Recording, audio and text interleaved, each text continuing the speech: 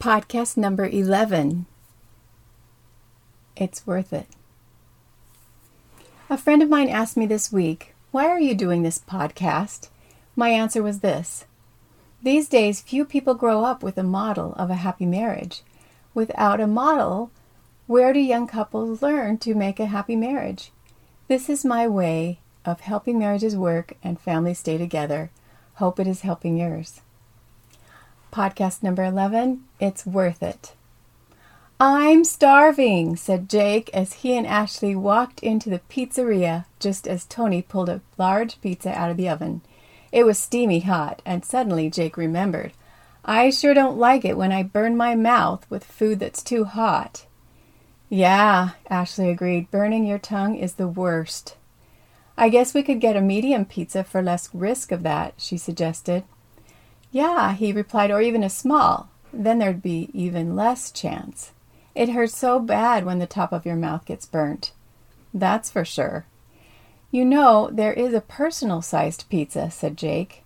"Maybe that would be the safest choice." Jake decided, "Tony, make us a small with pepperoni and bacon and cut it in half for us to share." "That's not very much pizza," Tony said. "Didn't you guys say you were starving?" A few minutes later, Jake and Ashley left Tony's pizzeria.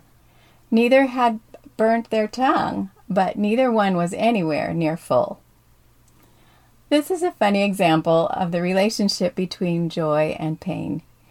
I got to hear a life coach, Azalin Maloney, teach this idea that life is like a circle that is cut in half, much like that pizza. Half of it represents joy in your life, like eating pizza, and the other half represents opposition in your life, like getting burnt while eating something too hot. If you scale the circle down so there is less opposition, she told our class, you also lessen the joy. So if you want to experience happiness, you must experience some unhappiness. It comes with it. There are risks in marriages too. If we hold back and avoid doing something hard, we may feel safe, but we may miss the joy of growth and success. When we take the risk of moving forward through tough times, we get the joy of conquering. Our daughter was learning to ride a bike. Back then, they were training wheels, and we had just taken hers off. After a fall or two, she insisted that she wanted the training wheels put back on. With training wheels on, she never fell, but she sure didn't go very fast. Finally, after watching her brothers and sisters whiz by her on their training wheel-free bikes, she decided it was worth the risk of another fall in order to ride faster. What excitement was on her face as she whizzed by on a speeding bike that she had conquered. Oh, what the joy of going fast on a big kid's bike. Mark and I have experienced this as well. When I was about 12, my mother arranged for me to take voice lessons. The first lesson, my teacher said, "Okay, sing." "Out loud?" I asked. It was so hard to try to sing out alone. In fact, it was painful. Then one day she asked me, "Do you only do things you are good at?" I had to think about that for a while. Actually, I thought about it a lot. I guess I was pretty good at most things I took on. Could I learn this painful new skill?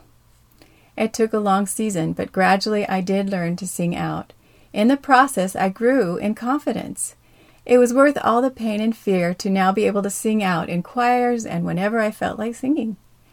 A highlight of my life was when I was invited to sing with the choir in a performance of The Messiah. It didn't matter who was listening, only that I could sing that beautiful tribute to God.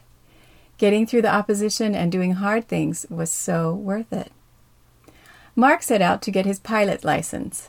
Talk about hard. There were so many intricate details to memorize. It took months to prepare. "Why am I doing this?" crossed his mind more than once. I was the cheerleader to urge him on and tell him he could conquer.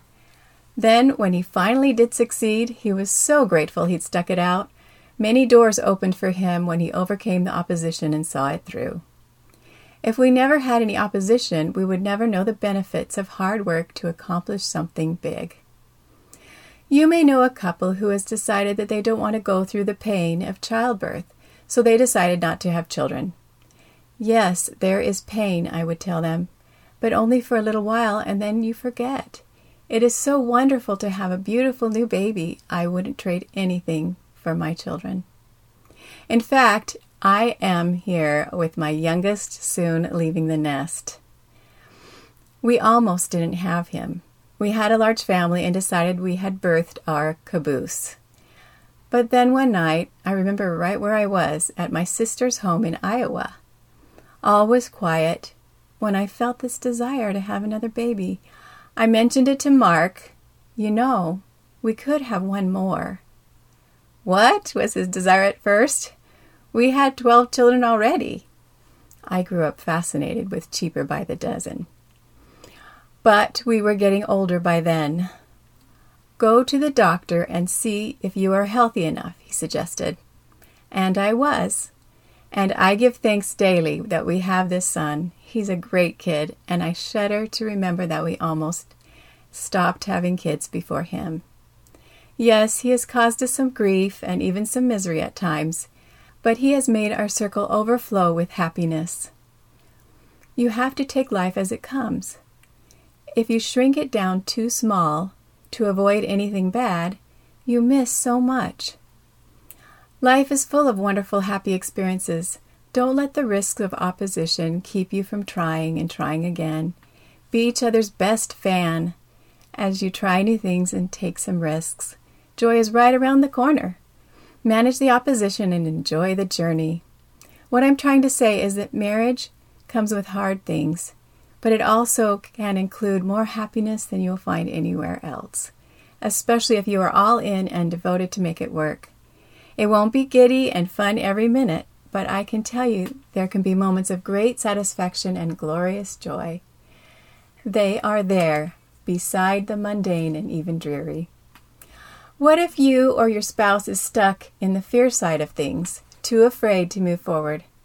First, turn to the Lord in prayer to get validation that this challenge is right for you to take on right now. With that reassurance, seek also validation from your darling. They will be your best help to see you through this challenge. If you are in it together, the victory will be both of yours. Because something is hard doesn't mean it isn't worth doing. It may well be worth it. What if your dearest is scared to take a risk? Build trust. Wait for growth in confidence and hope. Chances are there's a supersized pizza just waiting for you both to enjoy. Blow on it first.